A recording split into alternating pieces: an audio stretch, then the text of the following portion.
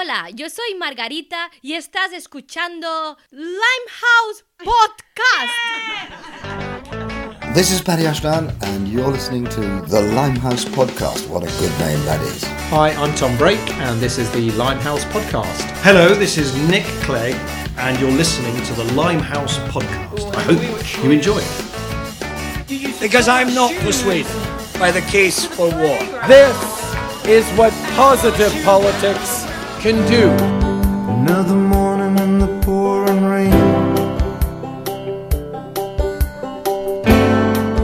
Bottles empty and I feel the pain. Hey Limehouse dudes, hey Limehouse listeners, limers you, how you doing? It's so good to have you back for this episode. I'm so excited. We've got Tim Bentinck, who plays David Archer on the show. David freaking Archer, 35 years, man and boy, radio star on this show. I am so excited. He's got an amazing book out as well, which I really thoroughly recommend you get. It's called Being David Archer and Other Unusual Ways to Make a Living. It's freaking awesome. I've read it. It's warm, it's cozy, it's full of amazing anecdotes, it's full of the stories that the behind the career of a real honest to God jobbing actor. You know, he's not a mega movie star, and you know, or whatever. He's not the kind of guy you see on a Mark Maron podcast episode. You click on it and you go, "Oh my God, it's Billy Crystal or something."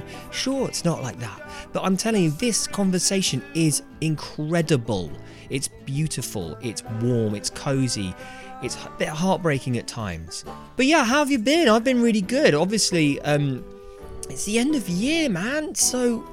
Yikes, what have we done? What haven't we done? We've done a lot together, haven't we? We've spoken to a lot of people, and my God, I mean, what's been your favourite?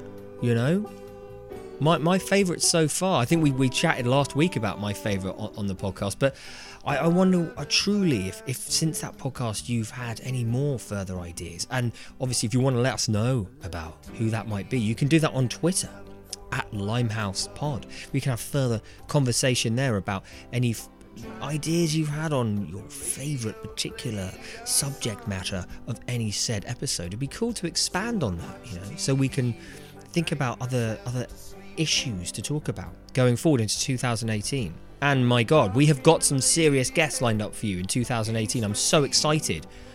And obviously we want to keep growing the podcast, and the best way to do that is through teeny little bits of donation. If you feel like doing that, please do. We've got a cool little website that is very accessible and very easy to use. It's called Patreon. So you can go to that, and the address is patreon.com/The Limehouse Podcast, and you can donate whatever you like, and it will really help grow this show.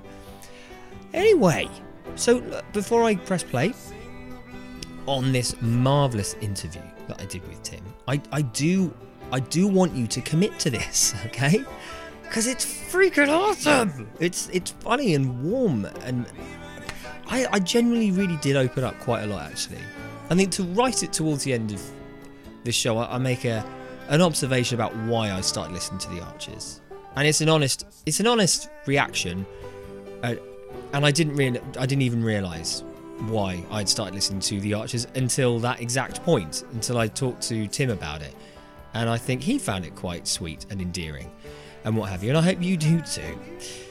So yes, anyway guys, without any further ado, here's the chat, and I hope to see you on Twitter, and I hope to see you, I don't know, somewhere down the line. Enjoy this. I'll see you soon. Bye-bye. Okay. Tim has shown me a script. It's an Archer's script. Oh, and he's got loads of notes on it. Okay. And now I'm turning the page, right? Okay. Listen to this page down.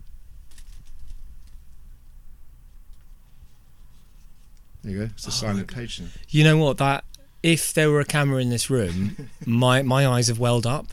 Yeah. Through the sheer magic of that moment. 35 years of turning pages. Yeah. So if anything you've learnt from acting on the Archers, it is fundamentally how to turn a piece of paper. Pretty much that's all you need to master. The rest of it takes care of itself. Yeah. Is that have you learned that from anyone in particular, or have you just learned that down the years? Did for example, did you bump into Olivier or anyone like that? Turning the page? Yeah. No, because you find that classical actors can't do it.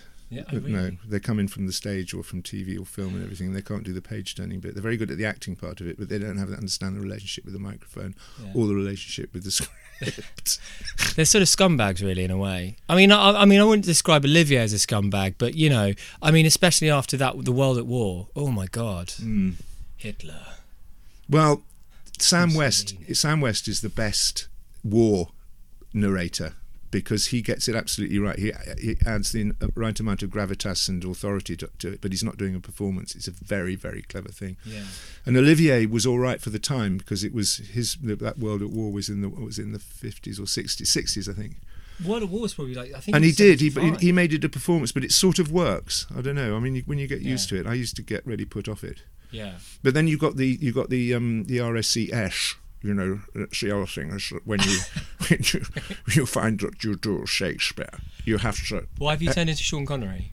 It's not Sean Connery. That is Sean Connery. No, it's not. That's Sean Connery. That's Sean Connery. No, an RSC actor. Yeah. You find that they go there and they say S, and within about a year of Cicely Berry, who's the voice coach there, they all say S. Even the girls. The girls go S as well. It's quite extraordinary. So we don't ash in the Archers very much. Okay. No, it's not an SE show. That's good. It's not an ash. I didn't know that. I've got to look at. I'm going to listen out for that a lot. Okay. Sir Ian. Let's Sir Ian. Sir Ian McKellen. You listen to Sir Ian McKellen. And there was a shot of the field of Agincourt at the beginning, and they wanted a bit of Shakespeare. And I only just turned up. It's 9 o'clock in the morning, and I had to ad-lib Shakespeare doing that. So I did my Sir Ian McKellen. But having said that now has made me think of Ian McKellen's voice, and it's in my head, and that's how I can hear it now. Yeah. You know what? You're right, Tim. You're right, and I was wrong. Not at all. No, not at all.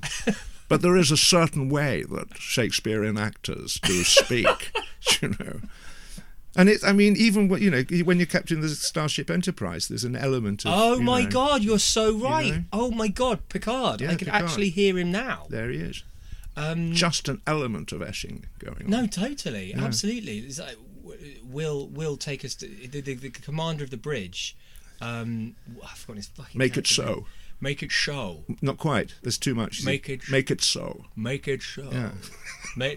Make it so. Oh my God! I didn't know that was from a thespian background. Yeah.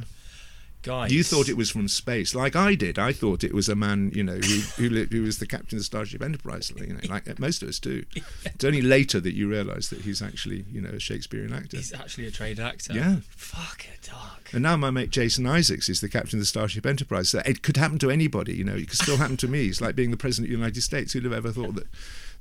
No, I'm not going to go down that road. Yeah, it's a matter of time, though. I mean, what film? Because I was going to ask this towards the end of the interview, right? But I think I'll just ask it now. What film role that you haven't done now would you like more than anything in the entire universe? Like either someone to write it for you, or it's a book, character in a book, or no, it's more generic than that. I just really want to be a Bond baddie.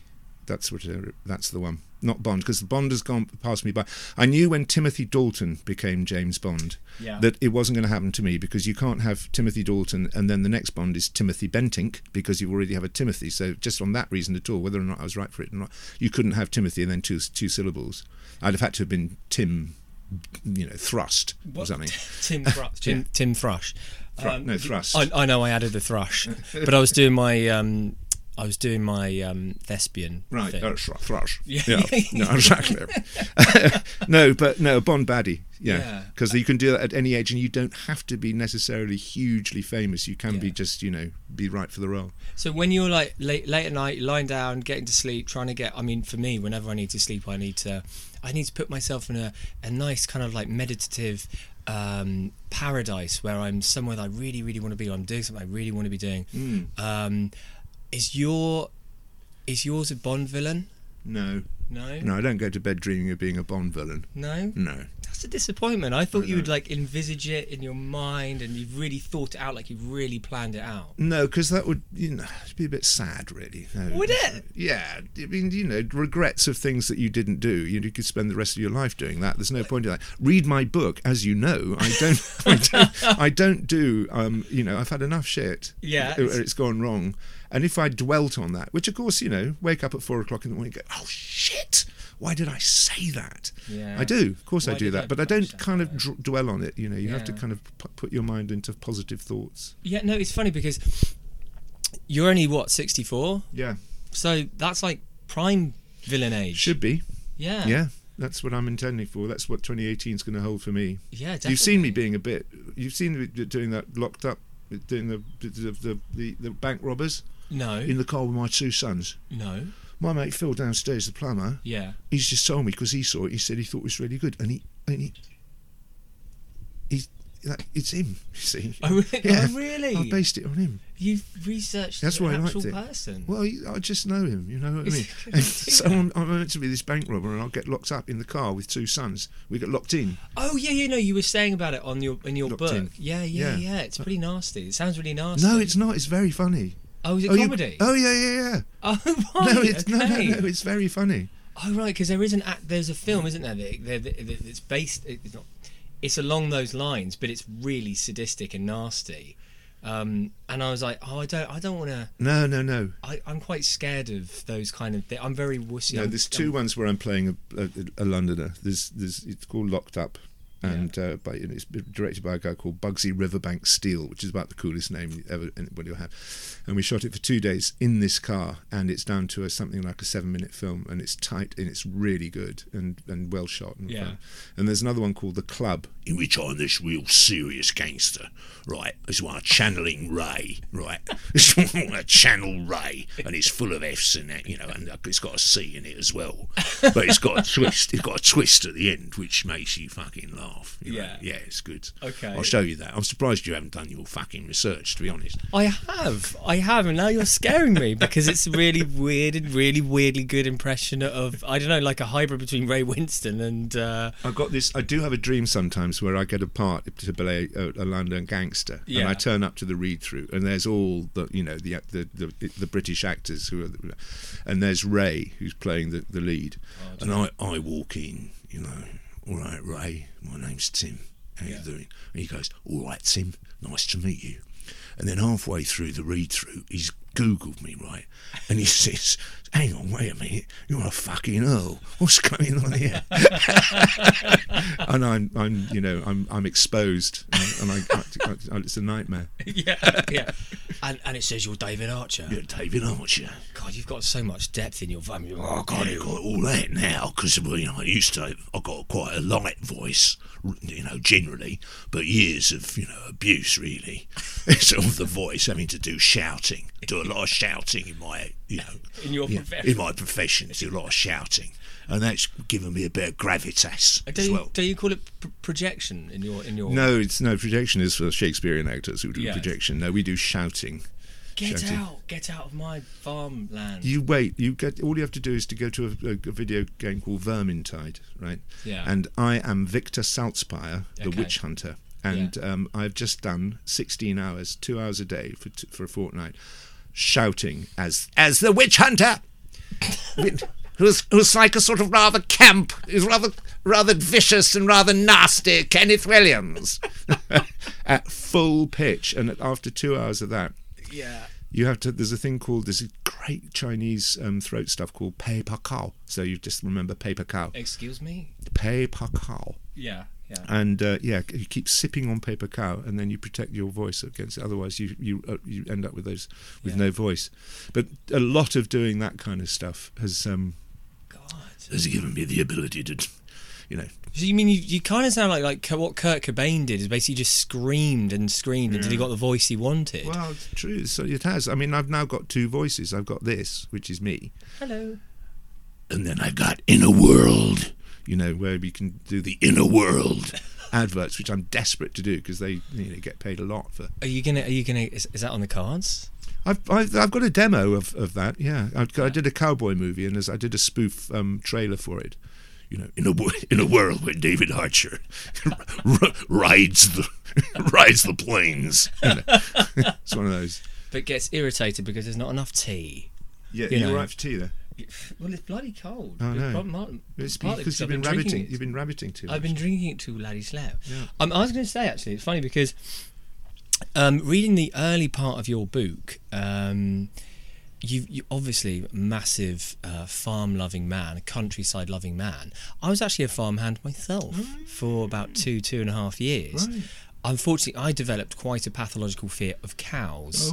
Because you put them in a crush and they're fine. You go through but there's a whole herd of them. There's always one at the end that's completely psychotic. That won't move. Have you got any tales of the unexpected? Well, when I started doing the Archers, because I had worked with cows as well, and the way that the people I'd worked with treated them was sort of not abusive, but they used to shout at them, go, get on, you brute, get on, you beast, go on, get out of it, and be frustrated with them. And sheep as well is the other thing. Sheep, it's like with sheep, they're so stupid. I mean, you're trying to be nice to them and everything. You go, you are so thick. When you watch sheep trials and you look at the dogs and you think, oh God, who'd be, of all animals in the world, look at planet Earth, anything by David Attenborough, and you go, I admire all life forms, probably except sheep, because whatever God was handing out when the sheep came along, he didn't give them any brain cells. But cows, they're so I used to, and then somebody wrote into me and said, you don't have a good relationship with your cows, David Archer. And I was, oh God, don't I? And then I went to where I used to live in Potton End near Berkhamsted. Yeah. And I went to open a farm shop, and I was chatting to the guy there.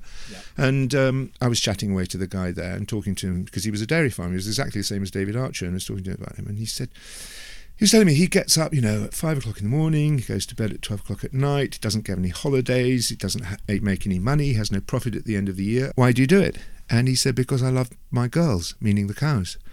And he took me round, and the way that he talked to them was just with such love and such a relationship and so personable. Yeah. And I went, I've been getting this wrong all my life. I've been treating them, as David, kind of as beasts, and as, that I don't have a relate. I mean, I knew I had a relationship with them, but not like that. And he really taught me. And it's very important to go and do that, to go and, to see who the people that you're representing, because these are the real guys, and you'll just pretend. The Archers is literally the radio show where you can say relationship underline 3 times with your audience. I mean, I've been listening I thought I first started listening right after Nigel had died. Oh, right. But over the years, it's an obvious question, but I suppose we can see where it goes. What have been your most storylines not involving yourself? What have been the ones that have engrossed you the most? If that's all right, yeah. Well, I mean, recently the whole Helen and Rob story has been, I thought, exceptional and a different dynamic to anything that had really happened in the Archers before, partly because it went on for such a long time and it was such a slow burn, and that it was revealing things that people didn't talk about. And women were saying, I didn't realise that was me. I didn't realise I was in this abusive relationship. I thought that was normality, and it was only when they heard it on the Archers and this slow trickling thing. I thought it was terribly clever the way it was done. And the nature of Archer's stories is that they, although we have this lovely thing that it happens in real time, and that the relationships that go on for an entire lifetime, all of that, you tend to get stories that, will last really not more than about 3 months, maybe maximum. Whereas this went on and on. As I say in the book, I'm very, being very generous, because it meant I wasn't actually working and I wasn't getting an income, because it was all bloody Rob and Helen. But seriously, I thought it was really, really good. Good radio, good drama, that it was a mixture of absolutely fascinating story, and it was really relevant to society and important stuff. I think even because it's a political podcast, I think Michael Gove was involved in it as well. He was listening to it on the radio with his wife, and he and her was sort of saying, oh my God, this storyline's unbelievable, and then it drew his attention to the whole coercive control. Yeah, and yeah. what have you. I didn't realise this was a political podcast. Yeah. Okay. Because mainly, apart from anything else, David Archer doesn't have politics. And as you probably noticed, the Archers doesn't do politics. And when it does, I hate it. I don't know about anybody else out there listening who's an Archers fan, but whenever Adam starts talking, they were talking about Brexit the other day. Oh. And I mean, obviously I'm a massively political person, but I was like, oh no, don't talk about Brexit. No, this is the place where you don't talk about politics. Yeah. This is our escape from politics. Absolutely. No, I mean, the way that it works is that sometimes you can't avoid it. Sometimes, I mean, like, for instance, the perfect example of that is the hunting debate. When when it was being debated and whether the hunting ban came in, that would have been monopolising the conversation in most villages around the country, and the only place that wasn't talking about it was Ambridge, so they had to. And the way they do that is they present an argument for and they present an argument against, and they balance that argument, and then they don't come to a conclusion. And that in that way they've aired the argument, and they've been seen to have to make it relevant to the country that you live in without making a political statement. And they've been doing that since 1951, and quite rightly, I think. Absolutely, as you say, you don't want to have politics in there. When the general election happens, they'd say, oh, so and so's won, and one person would go "Kuh," and the other person would go whoopee, and that's about it, really. I mean, people often say, do you have any say in the thing? And the answer is no, not really. Being an actor is an interpretative art, and the idea is that no matter what you get given, you don't say, "Oh, I can't say this." You go, "I'll find a way of saying this. I'll find a way of making it work." That's the job. But there are occasionally times where there've been times where I go, "He wouldn't say it like that." And can I say it in a different way? Because that's not very Davidish. But no, I mean, if somebody suddenly decided that they were going to start writing David being, madly political, I'd have to go and we'd have a word. We'd go and have a word. Yeah, probably. I'd probably vomit in my mouth, but because it just ain't going to happen. Yeah. What's the most memorable storyline for you that you've done personally as the character David? Well, absolutely, the most memorable one was discovering that Ruth was in love with Sam. Yeah. That was for me. That was the turning point of their relationship. That and her breast, when she had breast cancer, when Ruth had breast cancer. I'm talking about fictitious people here, don't forget. Yes. But when Ruth had breast cancer, that was a real. That was no acting required. And when he discovered that Ruth was in love with Sam, it broke him. And from my point of view, playing him now, all these years later. Yeah. I still know that happened, and how much she lied to David, and how much of a betrayal of that relationship was. And that, from my point of view, they've been trying to repair that ever since. But it's written as though that's just in the past and it never happened, and we carry on where it's all hunky-dory. But in actor like subtext, we like to have things that go on inside our head, not just, when you say the lines, it's not what the lines say, it's what you're thinking. And all the time, if she would ever come up with something about, have a go at David about his commitment to their relationship, I would not be having it. I would be going, wait a minute, girl, wait a minute, because there was a double whammy. I mean, listener, if you remember, the thing was that David thought her peculiar behaviour was because her cancer had come back, and that she wasn't telling him. So then when Sophie comes to the village and she's nice to David, and then she's a confidant. That's all. And there was never any question of him fancying her in the slightest bit. But she spoke to him, she was nice to him, and so he talked to her, and so they had a fondness for each other. And that was because he thought that Ruth's breast cancer was coming back. She was going to die, and that she wasn't telling him. And so then when he had this heart-to-heart with her and said, "Tell me, darling, tell me, what is it? And then she comes out of left field, says, "I'm in love with another man." And I just very nearly went off to a hotel to have sex with him, and was only saved by ringing up and finding David making the spaghetti bolognese for the kids, and it was spag bowl that saved our marriage. That really hurt. And I would have been, for my personally, I don't think a marriage could have survived that. So that was pretty heavy. But I think the name of the actress that plays Ruth, Felicity Finch. Okay, sorry, I feel really bad. I think she's got one of the warmest voices in the world. I almost literally, I mean, obviously, this is funny. When I was walking delivering flyers this time last year, I think, for my gardening business around South East London. I was listening to you and Ruth. I think she had gone off to New Zealand. Yeah. And or she had come back, and it was all very. You didn't know where the hell the chips were going to fall. Yeah, I've got a song about that. Oh, you do? Oh, that's so sweet. It's not sweet. He's got a song about it. It's not publishable. Yeah. So I mean, you and Ruth, but I mean, you and Ruth obviously, but the wider country as well. When we had, for example, mad cow disease. You know, there were millions of cows being burnt around. You know, around. Oh God! Yeah. I mean, you asked me. For one thing, over the 35 years I've been in it, there've been plenty, and that, the whole thing about the disasters that have happened in farming in the time that I've been in the programme, and that we have to reflect that. Yeah. There's an enormous responsibility on us to get that right, and to not seem to be, jumping on any bandwagon, or not to take it lightly, or to represent it properly and thoroughly and all that. It's very important that they get that right. One of the things that really warmed me to this book. This is Being David Archer and Other Unusual Ways of Earning a Living, available now. Come on, you can do it better than that. Come on, there's got to be like a better voice that you can use. And you're massive. Don't do it in the Ray Winston though, for God's sake.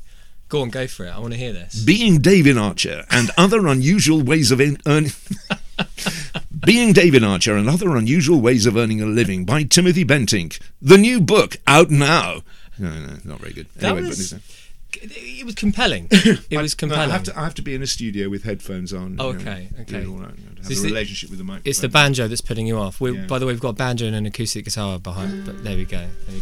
Yeah, so what really got me going about the book when I first picked it up was how it's so warm. The fact that it's kind of, yes, we all know that your background is David Archer, amongst other, obviously, other roles, but it's got a natural warmth to it that isn't overdone, and it's not overplayed. It's not, I'm trying to be a lovely guy. I'm just trying to be. It's a very honest book. It's very sweet, very down to earth. I loved it. Well, yeah. I mean, it's sort of come out that way, and it was funny because when I was writing it, what's weird is when I was writing it, I wasn't really thinking about who was going to read it, and I was writing this as though I was just telling a story to friends or to my family, to my wife or to my sons or my sisters, and with a kind of almost a shorthand of family humour and cheekiness about it. And that, I think, when I then read it back, when I did the audiobook of it, and I went,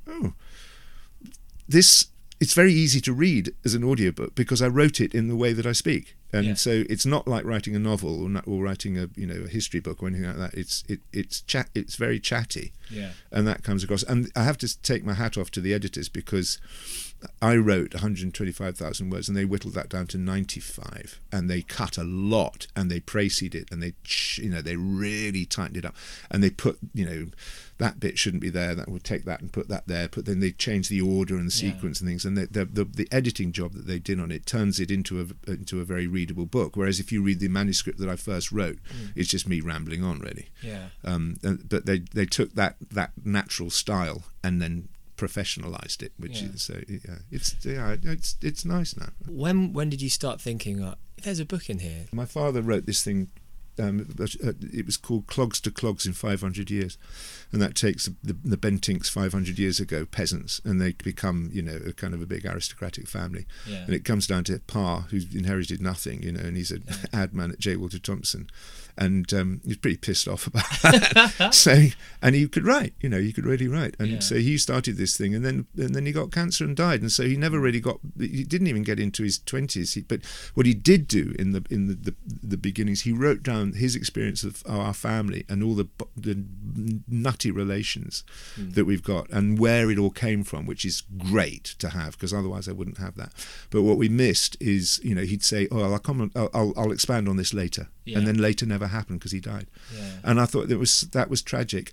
He had a really interesting and extraordinary life, and I wished he'd finished it. And so I thought, well, before I get hit by a bus, I'm going to write down what happened to me because I've done lots of crazy things, and I want my children and my grandchildren to go more. I mean, I think. I mean, I wrote in the book the catalyst for this is that if for a long time, if you Googled me, it went Tim Bentinck, known for conjoined gnome left in Romeo and Juliet, which was because I was doing some background voices on gnomes. And I got a credit for conjoined gnome left.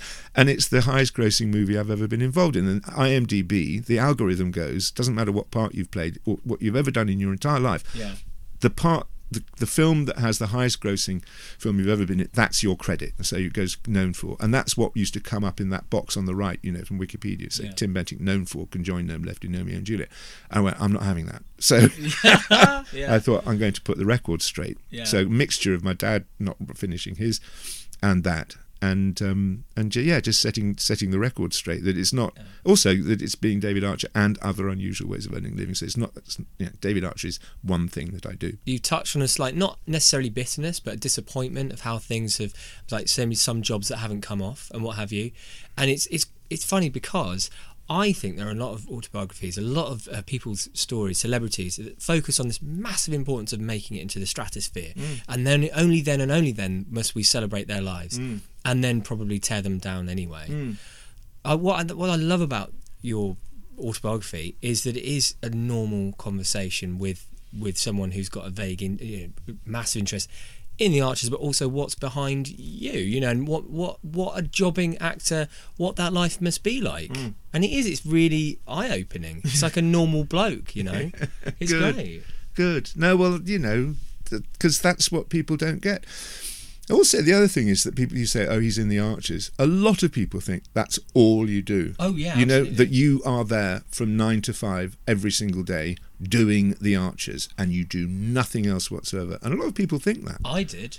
Yeah. Until I read your book. Well, there you go. I mean, people do. If you're in EastEnders, I think I'm right in saying that they're not on individual contracts per episode. I think they're on a retainer. And we're not. We just get paid per one. So if, 1 month I might have no episodes and don't get any money. Yeah. There's I won't say who, but there are some actors, they've got a storyline coming up, and one of the actors told me he's got 16 episodes next month. That's doing well. So if you talk about like the wild, heady days of like the absolute epicenter of your acting career, when you were, say, late 20s, early 30s, I don't know, what would be like the one tale that you'd pick out from all that sort of would define those heady days of acting? Doing the sword fights in By the Sword Divided. Yeah.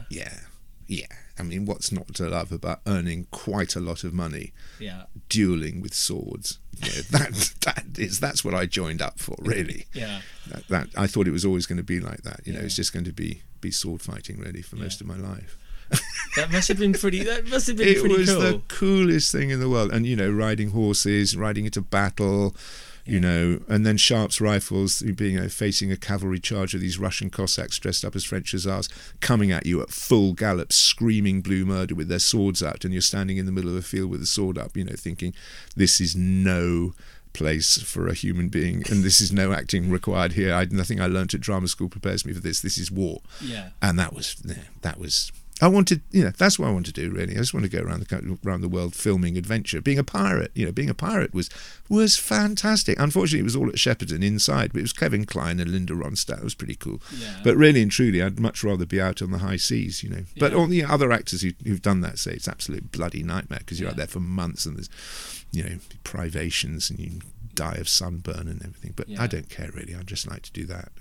A life adventure on the high seas. That's really what I want to do. So when did it... Bond villain, now age 64, sword fighting Bond villain would be cool. Time travel, maybe. With time travel. Talking of time travel, you do know my latest credit that I am Tom Baker's stuntman. Oh. So I have played Doctor Who. I've now got Time Lord to add to my credits. Get out of here. There's a new thing called Shada, which is the long-awaited episode, the lost episode from Doctor Who, and that they put it all together with animation and with Tom Baker comes back at the end, and he's fixing the TARDIS, and that's me, that's my body, because Tom wouldn't go underneath the TARDIS console because he's 80-something. So it's my body, and then as he gets up from there, then you cut to Tom.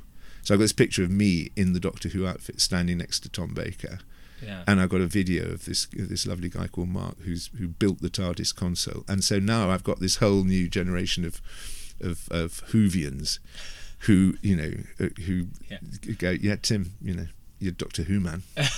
Welcome to the family. Yeah, welcome to the family. Oh my! Well, maybe you could play a villain in a forthcoming episode or something. I should. I know, absolutely. I have been a villain in voice only. I'm the voice of the monk.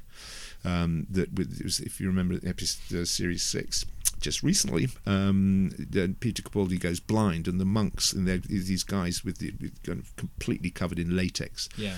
And there's this performance artist who just mouthed, went, opened his mouth and shut his mouth like that, and I had to put the voice of the monk into him. So I'm the voice of the monk. So I've now gone to Comic-Con, and been surrounded by people doing cosplay, which is a complete eye opener, and signing autographs of this guy, the monk with his latex face on, because I was the voice of the monk. Yeah, so I've got my Doctor Who credit. There you go.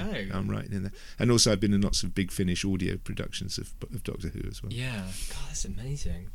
It's all about ticking these boxes of things from your youth. You know? So I've been the voice of James Bond. Yeah. And I've now been Doctor Who. And the voice of James Bond, that was in the video game of The World Is Not Enough. Yes. Where I gave my Pierce Brosnan. Yeah. Yeah.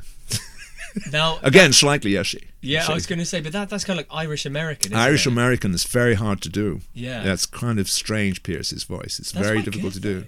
It's very hard. They kept having to give me Pierce's voice in my ear to be able to get it just before I did each take, because it's so weirdly kind of half Irish and half American. So I did want to talk a little bit about some of the harder aspects of your life, because I suffered loss myself. My father died when I was like 22, which was pretty crap. Not good. And in your book, you're very open about your mother's suicide, and you were like 12 years old. 13, yeah. 13. Yeah. I mean, obviously this is another aspect of my absolute, I don't know, not stupidity, but I'm just going to read about David Archer or something. I picked up this book, and there's a whole fucking life there of real sadness.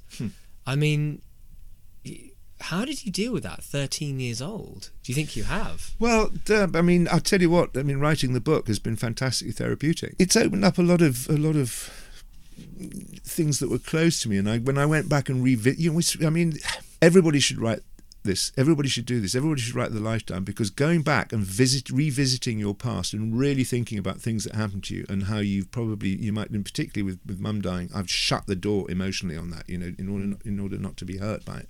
Yeah. And that when I went back and revisited it in my head, I broke down and wept and wept and wept, because I had realised I hadn't really kind of cope with it. And so it was, and then when you think, well, what shall I put down in the book, to be read by people I don't know? And that was a very difficult decision about how much to put in. And I think we sort of got it just about balanced it out right, just by saying, look, this is what happened. You can make your own mind up as to what this little boy went through.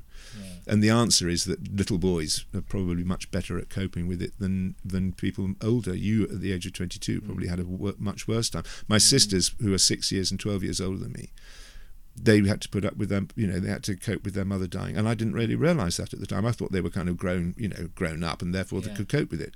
Not at all. I was actually much better at coping it than they were. They were suffering far worse than I was, and I didn't realise that at the time. Do you think it's like sort of like computing it as an older man when you're writing your autobiography? It's sort of then you're viewing it as a man, and did you look back on a 13-year-old boy and sort of, oh my God, did you have sympathy for your 13-year-old self? Yeah, I hadn't realised that it went along with the fact that my last year at prep school, I was not physically bullied, but I was sent to Coventry because they were all going on to the senior school, and I was going off to the posh school, which wasn't my decision, but that's what happened. And so all my mates turned against me, so I was ignored, and I suffered from that quite a lot. But that was right at the time when your mother had gone. No, she was still alive then. Yeah. So then my last year, and then I went to Harrods. I had my first year at boarding school, which as you know, is pretty weird. Yeah. Suddenly be in this very 1960s in a boarding school, it wasn't easy at all. And then we had Christmas, and then she took her own life. And so the combination of that double whammy, and then having to cope with 5 years of being at school and just being told to get on with it like you did, meant that when it came to writing the autobiography and going through that, and I came out the other side of it going, and Jude said, you should go and see somebody, you know, go and see somebody about it. And everyone has been saying, you know, your mother died, your mother took her own life when you were 13, you should go to see a therapist. And I've always gone, no, I'm fine, I'm all right, sorry. Yeah. So I thought, all right, I will. So I did. It was very expensive. It's really expensive just for me to sit there for an hour, you know, 3 sessions, and I just talked. And all she said really was, you know, you're allowed to be fucked up. Yeah. You know, that's, and I went, oh, okay. So I am fucked up then. She said, yeah. And but it's okay, you know. So that was rather good. Because I think it's how it manifests itself. I've never really computed how a death of your father, like how it has affected me long term. I mean, obviously it's only been 13, 14 years. It's quite a long time, but I don't know how it has. I mean, I often think about, say for example, I'm interviewing Michael Heseltine or Nick Clegg, whoever. Well, I wonder what he would think of me. And then I was thinking about you, and I was thinking how... What would your dad would think of you? Yeah, and like, what's really annoying is in my mind, sometimes I'll have vague flashes of actual breakthrough in my mind, 2 or 3 seconds, where I'll actually get an answer of what he would say to me. But my evil side of my brain doesn't let me experience that actual clairvoyance, that sort of moment of actual, oh my god, yeah, he'd totally say well done, or he would be like this. Or my mind will allow me to imagine him sitting at the end of, you know, in the kitchen or something, saying, oh, well done with Michael Heseltine or something. Yeah. But it's not there anymore. You know, my brain doesn't allow me to do that. That does get better. Yeah. I mean, there are plenty of times when I've done that achievement. I mean, there haven't been that many, but writing a book, there's a completely unfamiliar thing that happened. I was so scared when it came out. I was so terrified. What have I done? You know, I've let all these things out about me, and these strangers are going to read it. Yeah. And it's proved to be that people have enjoyed it, and that, you know, there's some nice reviews, and the people like you are going, it's all right, Tim. You know, it's okay. And I had this entirely unfamiliar feeling that came across me. I thought, what is this weird feeling? I went, oh, I know. I'm a bit proud. Yeah. You know, I've achieved something. I've done a thing. And I said to my son the other day, I said, you know, it's kind of weird. I've actually done something. He said, oh, for fuck's sake, Pa. He said, you know, you've done plenty of things you could be proud of. I go, no, but this is a thing. You know, it's palpable. And it sort of worked, and it's all right, and it's really unusual feeling for me. Yeah. And, you know, so of course, like, you know, going to go to my head, darling. And of course, I'm all author now. And I start writing, you know, the history of Western philosophy, and write novels and write plays and marvelous. Yeah. No, I'm not. But it's just, you know, I go, I did that then. That's okay. Yeah. What's your? I mean, bearing in mind, you know, you lost your father. It was at 97. I have absolutely no idea of your relationship with your sons. But I mean, what kind of dad are you? Are you kind of like a bad dancing dad that goes, hey, let's have a drink and go dance down the pub, or are you a distant dad that lets your kids get on? What? No. Are you really proud of your relationship? No, I'm really proud of it now. I mean, you know, we all make mistakes, and I was tough on them. I think. I mean, if I have any regrets, I was too tough on them when they were younger. Yeah. And I look back at certain incidents and I go, I shouldn't have been that hard on them. Not physically, but I know. Yeah. You know, I'd have a go, and I have apologised to them, and I think they've forgiven me. Yeah. Because we do have a nice relationship now. And, I'm very close, and I mean, Jasper's been in Japan for 3 years, you know, and it's really hard. You do Skype, and so we've got that, but it's not the same. It's not the same as living in the same house with somebody. I mean, last time he came back and something happened, and I just got slightly cross with him, and I kind of thought, oh God, you know, I'm treating him like he was 18 and he's 26, you know, and I can't do that anymore. Yeah. But there's a natural kind of give and take about a father, mother, you know, parent-child relationship, which nobody prepares you for. Nobody tells you how to do it. You have to make it up for yourself, and you make mistakes going along that. And at the basis of that, as long as there is mutual respect and love, then you're going to be all right. If there isn't, then you're in trouble. But so I think we're all right. Yeah. I think we're okay. I think they've forgiven me. So do you ever take any of that stuff into your relationship with your David character and Pip being your younger daughter acting? What do you call who plays Pip? Daisy Badger. Her character. Do you ever take any of that with you? No, because you're kind of constricted by the lines. And I mean, people have said, the weirdest letter I got once was somebody who said, dear Tim, if you continue treating your daughter like that, you're going to lose her. That was to Tim, not to David. I go, I can't help that, And there's times when people say you've been, when you're talking to your sons, you're too tough on them. Well, that's how my father was with me. It's how I was with my boys. And I expect them to give me as good back. If I'm, heavy on them, then they turn around and tell me to F off, And that's how it should be. I told my father told me to fuck off once. Oh, really? Yeah, once. And, because we've been having this sort of rather intellectual conversation. It was about agents, actually, about changing voice agent. Yeah. And I thought I was doing the right thing, and he thought that I was being really stupid, and I held my ground. And I can remember it distinctly. We were in the garden at his house in Devon, and he went, "Oh, fuck off," and walked back into the house. And then about half an hour later, my stepmother came out, and she said, "You've got to go and see your father because he's in a bad way." And he was having a kind of panic attack because he told me to fuck off, because he never had before. And he was, he was really upset, and I had to go up there, and there's been this sort of really strange, surreal situation of giving him a hug and telling him it was all right and that it was okay to tell me to fuck off. Wow. And I have, I've never done that to the boys, and because that is heavy, that's really heavy. Dude, there's still plenty of time. Mate, come on, you're 64. You could tell him to fuck off whenever. It could just come out of nowhere. Yeah. Then they've got to come. He's going to come back from Japan. Yeah. And he's got to, give you a hug. Yeah. It's going to be a costly experience. Yeah.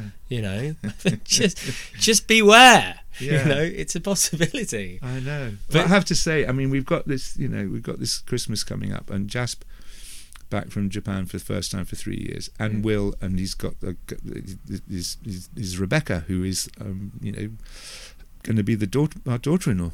They're getting hitched. Well, they're not going. That was another thing. There's a conversation between father and son going on to 2 o'clock in the morning. Are you two going to get married? And Will came out with all these. He got a first in philosophy. He's heavy duty. Coming up with all these very cogent reasons why it wasn't a good idea to get married. Right. And then I said, all right, well, that's the left-hand side of the column. What's on the right-hand side of the column? The yes. He said, because Rebecca wants to get married.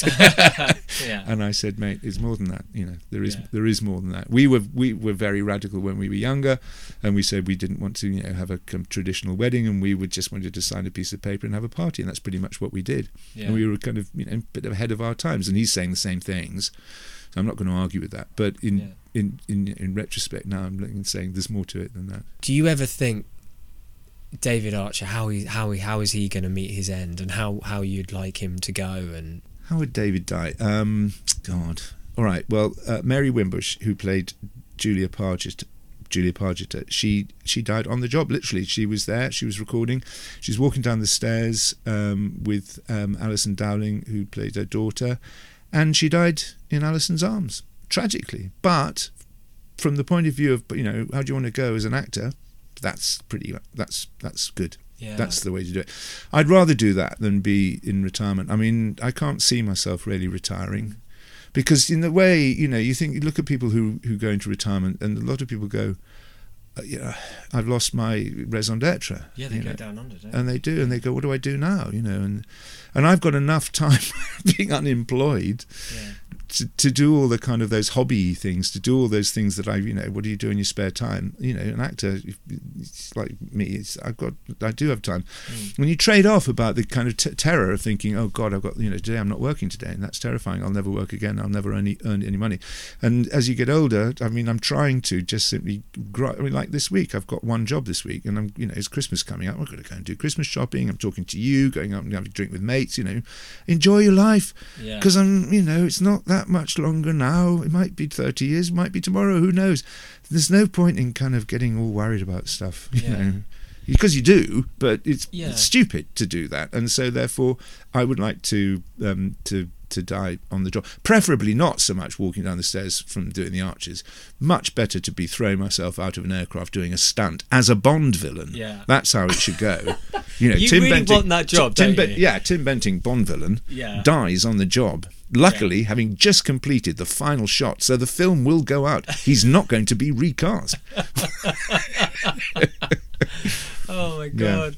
But I mean, David's character. I mean, what do you reckon? Under a tractor, whilst he'll be like 85 years old, and the handbrake will break, and Well, hopefully David will only die once I've died. You know, hopefully they won't go and kill David off while I'm still alive. Touch wood, because that would be a bit heavy. yeah, So no, you know, poor old Tim. You know, he was 85. He had a good innings, and old David, great grandpa David Archer.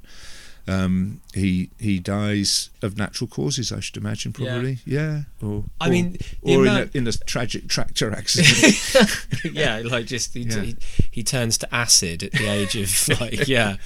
Come on, drowns man. in a slurry pit or something. That's no, that's not a good one either. Pip leaves home, Josh leaves home, he turns to acid. I think it's a great storyline, and quite frankly, it's to be recommended. Yeah. No, heroin when you're in your 90s is definitely a good idea. Yeah, why not? Yeah, why not? Yeah. Ayahuasca. The pathos that you guys managed to deliver, either it's you and Ruth or you on your own talking to your mum, it's something, isn't it? It's like really weighty. I suppose what I was trying to get at earlier when I talked about chemistry in a recording studio was more, I suppose, along the lines of you create your own chemistry. Do you ever step away? You step away from a scene and you go, God, we really got something there.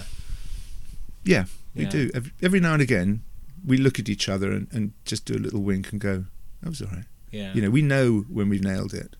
And that happens every now and again. Yeah. And also we know when we're winding the audience up, which is always lovely. When you finish and you go, that'll have them shouting at the radio, you know. And you go, David, for God's sake, pull yourself together, all that. It's all, you know, it's all on purpose. It's not done by mistake. I didn't want to get turn like 180 degrees too hard onto an intense subject matter, but I think it's kind of just, I've got to do it, I suppose. Okay. The tiny chapter you have in your book, paragraph even, about the loss of your child.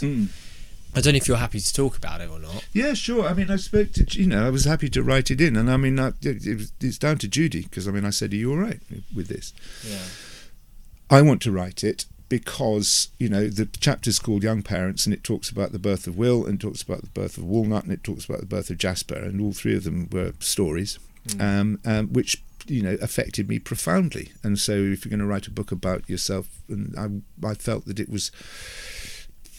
this is about me, and I'm not going to tell everything about me, of course, but those were very, very, very profoundly affecting things. And so, we talk about Will being born, talk about Jasper being born, and Jasper was a thing in itself, because he nearly died. He so nearly died because of meningitis and listeria meningitis, hydrocephalus. 6 weeks premature. He was 6 weeks premature. Yeah. And here he is now. He's 26. He's coming back from Japan. He's a miracle. He's a miracle, Jasper. Yeah.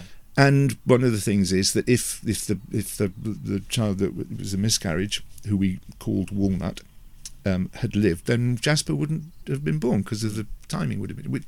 So that is such a compensation. Yeah.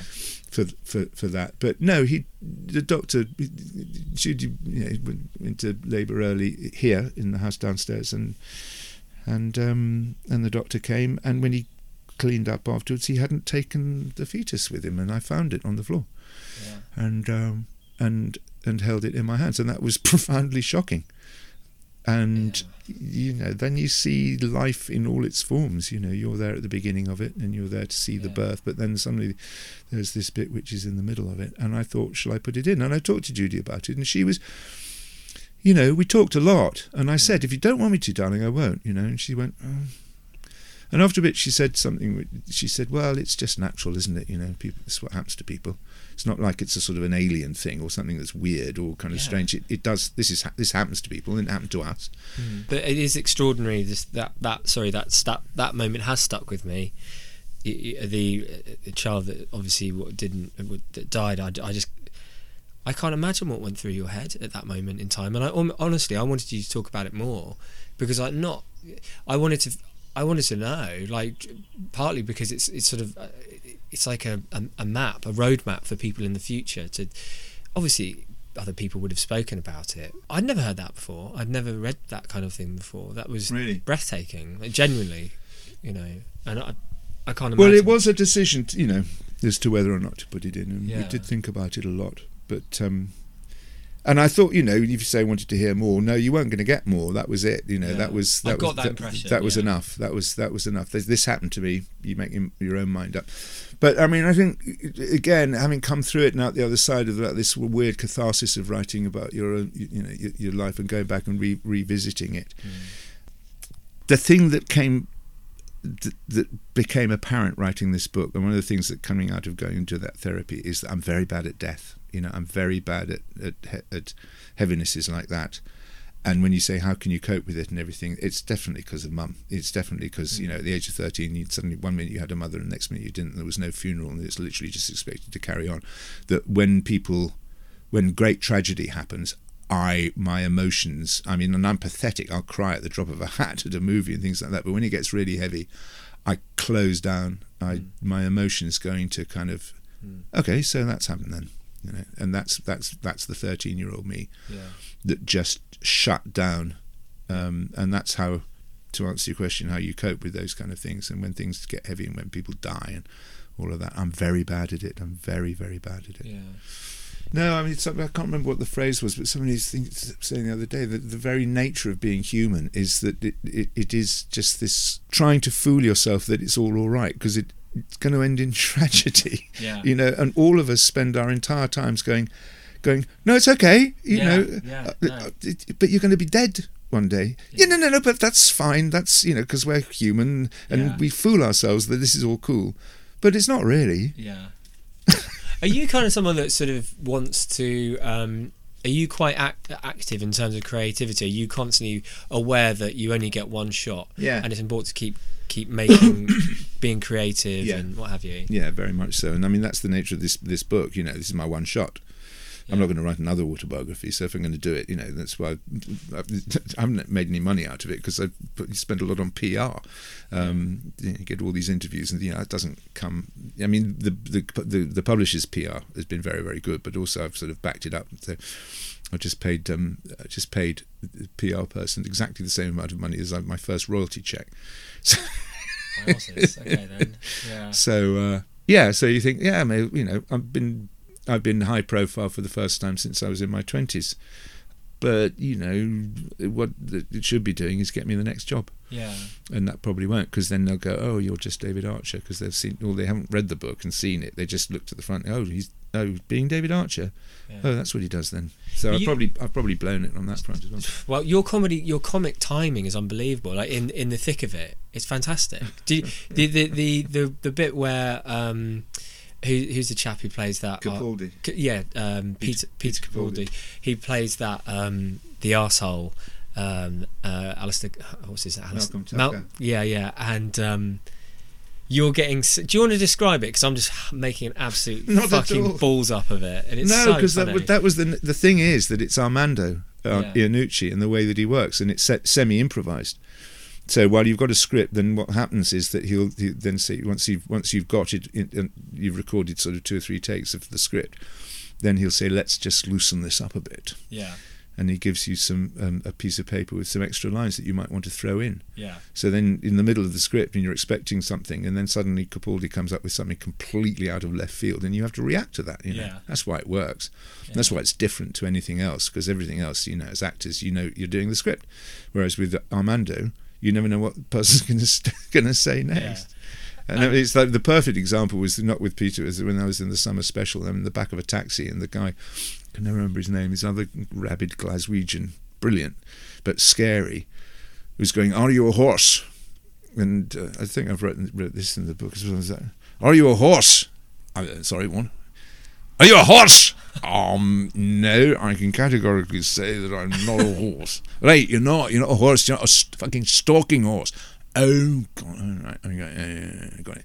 So that was how it was. And then, so we'd done that, and then we'd say, let's loosen it up a bit. he suddenly goes, "You're not a horse because you got a pretty fucking horsey face, and so is your fucking wife." And my natural defence of, my wife, in my mind, Judy. This guy's having a go at my wife having a fucking horsey face, and there's this flash of anger in my face because I wasn't expecting it. There's this flash of anger that you can't act. You almost can't do that as an actor. That was real, absolutely real, and I love that. And I really want to do more of that kind of work. It's the best, doing improv is the best. Yeah, because you've done a whole bunch of short movies as well, short films. Yeah. What are the ones we should be looking out for? Oh, well, you've got to see The Pride of Wade Ellison. Yeah. Because The Pride of Wade Ellison, I got to do my Clint voice. And I got to have a gunfight, and I was bullwhipped, and I riding the horse fast through with the music going in the background. Man, I was a cowboy. Yeah. I joined up, that's what I dreamt of as a child. Cowboys and Indians, that's what we played. Yeah. And I got to be a cowboy, and I got to have all the the memes, the cliches, the whole thing, all the stance, You shoot anybody? Yeah, shot 3 guys, yes. Wow. Shot 3 guys, man. You got to, I don't know, it's on the, where is it? There's the trailer for it online, The Pride of Wade Ellison. Yeah. But I don't think he ever put the whole movie up. I've got the whole movie, and I've cut my bits together. Yeah, and so is the big film role going to come, do you think? Are you holding out for that? Is that like the big... Yeah. Oh, yeah. Oh, man, I mean, you've got to be optimistic. Yeah. I mean, Geoffrey Rush... Things came late to him. Right, yeah. And I mean... Yeah, I mean, the other thing is I've got better at it now. Yeah. I mean, I'm quite good at it, without blowing my own trumpet. I do take the piss out of myself all the way through the book. You do. I have to say that you say when you first started out, there were a lot of directors. People say turn it down, turn it down. I was doing too much. I was doing theatre acting. Yeah. But I've worked it out now, and I know I'm actually quite good now. Yeah. And I mean, so it was that awful thing that George Clooney said about his attitude to casting, which was so sort of full of himself and big-headed, but I kind of liked it. He said, I'm here to help you with your casting problem. Okay. And, that's it. You walk in the door, and now when I go casting to a casting, I'm not thinking I'm just some guy that, is begging for a role, because I ultimately don't give a shit, because it's just be another one, and if you get this one, you win some, I really do. You win some, you lose some, and if you lose it, then don't get worried about it, just go for the next one. So you turn up and you go, what do you need? What's this script? Okay. Oh, so it's that kind of a person. Yeah. And then I either go, well, I'm not going to get it because I can see exactly what you want, and I'm not that guy. So you go, thank you very much indeed. Well, I'll do it. Go through both. And every now and again you go, oh, this is my part. This is my part. Yeah. And by and large I get that because it was my part. Yeah. And then you're part of the team. Then you talk to the director about it, and you're not just a vassal. You're part of the team. Yeah. You join the team, and you create. And I just did this thing called The Dead Dog. I said, did you have get a chance to look at it? It wouldn't fucking upload. I listened to the first. I watched the first 3 minutes. It just kept on breaking. We'll watch it in a bit. Yeah.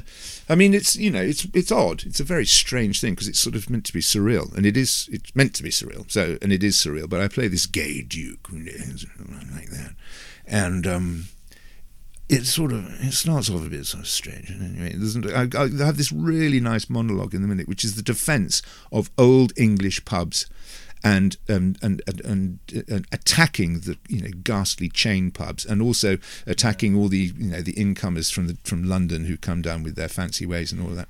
Yeah. And And I was three days in this pub in Gloucestershire, and we were creating it, with the script, and we were writing the script, not writing it, but we were looking at, and I was talking to the director, talking to the producer, and I was number one on the, on the call sheet, and I was the lead. I was the lead in a movie, and I go, this is my natural. This is where I should be. This is where I feel at home. Yeah. You and every other actor. It's right? my gig here, yeah. and it's flawed. The things I could have done better in it, but it's fun. It's fun, and I had a great time doing it. And that's where I'm most natural to be number one on the call sheet. How does it work then? Because I'd love to know, like, in terms of you get an agent, blah blah blah. There will probably be a lot of people that be like, well, you know, if you want that Bond villain role, how come you haven't got it? Is it about you get typecast as David Archer too much? Is it about your wrong agents over the years? What it really is it about? I mean, it's so much. It's a mixture of things. You know, it does help to have a really powerful agent. And when I started off, I kept being put up for things like, I won't get this. And it's been all right. I mean, you know, you look at what I've done. I've done a hell of a lot of stuff, but they've been middling roles, and occasionally I get a lead thing, like in, you know, and then it's Royal Bodyguard, you know, which was a disaster. That was a leading part, you know. That was with David Jason. With David Jason, yeah, and that was a complete flop. But it's so there is a lot of luck, you know. A horrible amount of it is the being in the right place at the right time. You walk through the door for that particular part, and you get that particular part, and that particular thing becomes, you know, the next Train Spotting. I mean, like, look at those guys who went up for Train Spotting. They didn't know that it was going to completely change their lives, and they were going to become household names as a result of it. You know, they've done lots of things before which didn't, and I've done lots of things which haven't. And it's just a question of, it could have been one of those ones that would completely change my life. Yeah. And, you know, so it's all right. I'm still here. Yeah. You know, I still earn all right. Still have fun. Well, no, and I suppose the most important thing about it all really is that, or at least from my perspective, is you belong in millions of people's hearts that other actors just simply won't be able to have, because they're not they haven't been in radio for 35 years crafting a character called David Archer, who does belong in a lot of people's hearts. You know, I'd say that. I don't want to blow smoke up your ass too much, but you know, I do often when I'm gardening, either beautiful summer or freezing cold winter, I'll start crying. I'll literally have to put the fork down or the spade. I'll be welling up. I'll just have to stop what I'm doing and just have a fucking moment. Good. You know? Good. Because of what you guys create. Well, it's a heady responsibility, and we take it very seriously. Yeah. You know, I don't take this lightly at all, and I know what it is to people, because, you know, when we meet the public, or just meet friends, or just talk to people, and particularly now with the book and doing signings, and people queue up, you know, man, they queue up to have me sign a book, you know, and I'm hugely flattered. And everybody, you know, comes up, and it's their chance to talk to David Archer, you know, and tell me how much it means to them. And I take every single person absolutely 100% seriously. Yeah. Because it's not like, hey, I've heard this before. Well, yes, I have, but it's not the point. They haven't said it before.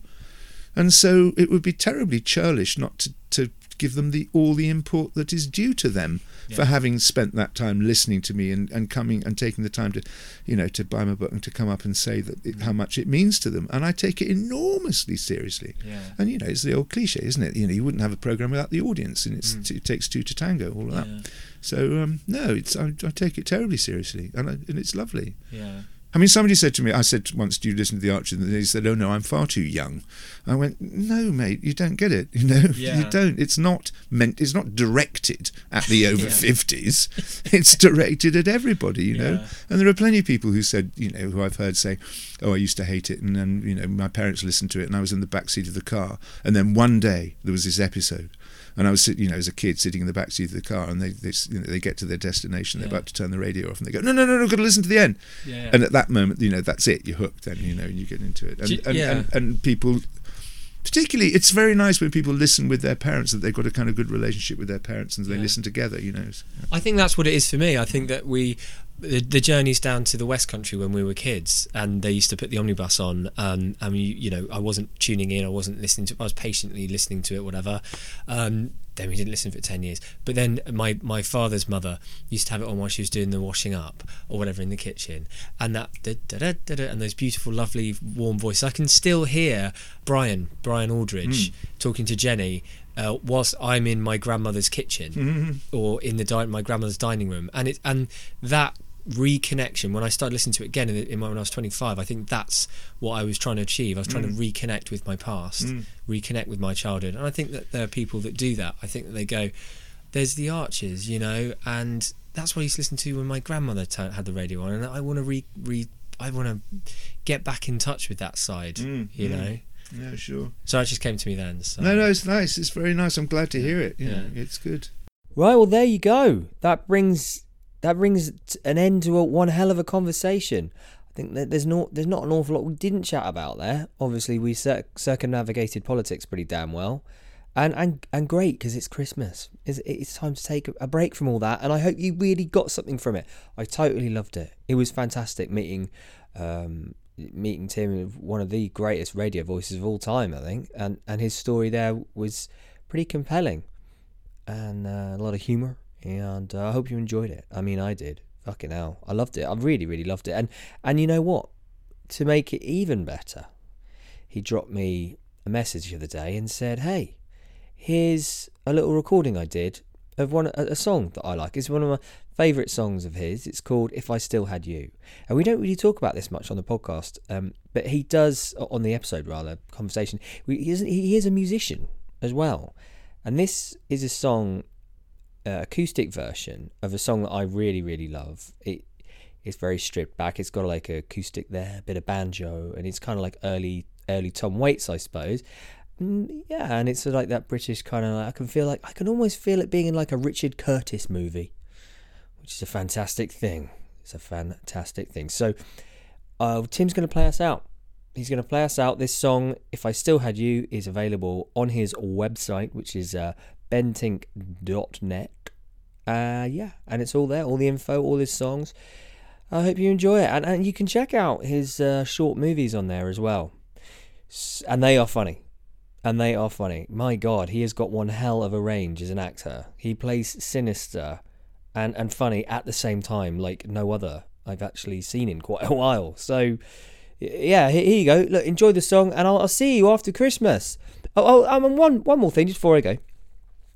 Yeah, obviously, there was meant to be a panel discussion about the entire year and all the guests we've had on the show. But guess what? The laptop decided to delete the entire episode in front of my eyes. I don't know how it happened.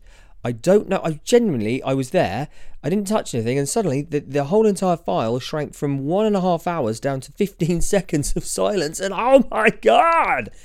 I was just blown away. I just hope to God that never happens again. It was terrifying. But anyway, whole conversation, whole podcast, whole episode wiped out. So fine. I don't know. We'll talk about it in January perhaps. But in the meantime, yes, once again, If I Still Had You by Tim Bentinck. And once again, thank you, Tim, so much. You're a true gentleman and a lovely guy. Take care, guys. Merry Christmas and a Happy New Year!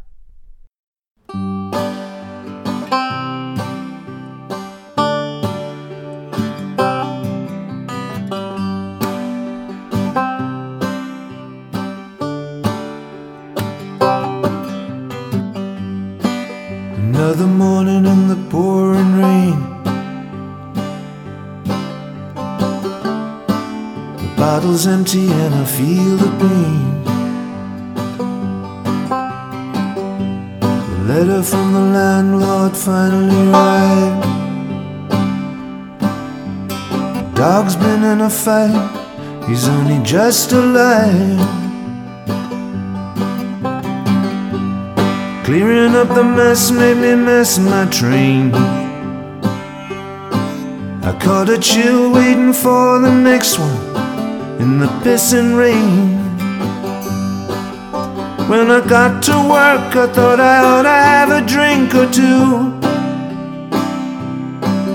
for the chill and the call to the bank and the IOU. But even if it pours with rain always, and even if I drink till my dying day, and even if I can't keep the dog 'cause the rent is due, honey, none of it would matter at all if I still had you.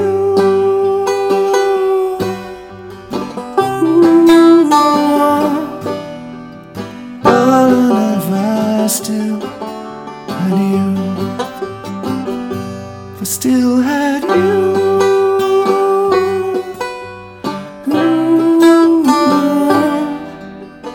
Darling, if I still had you. I left the TV dinner in the oven for a while too long. Tried to eat it, but the radio played our song. So I watched TV and I drank myself to sleep. And the dog came and laid his head against my feet. That's how I find myself most mornings now. Not awoken by a tender kiss, but a hungry howl.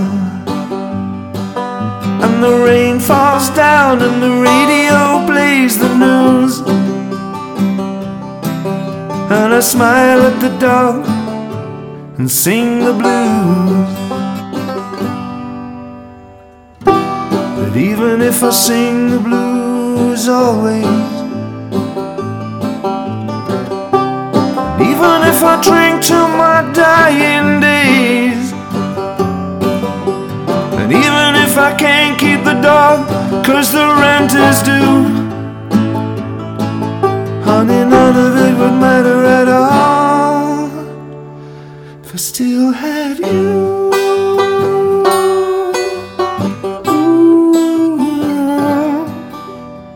Darling, if I still had you, if I still had you.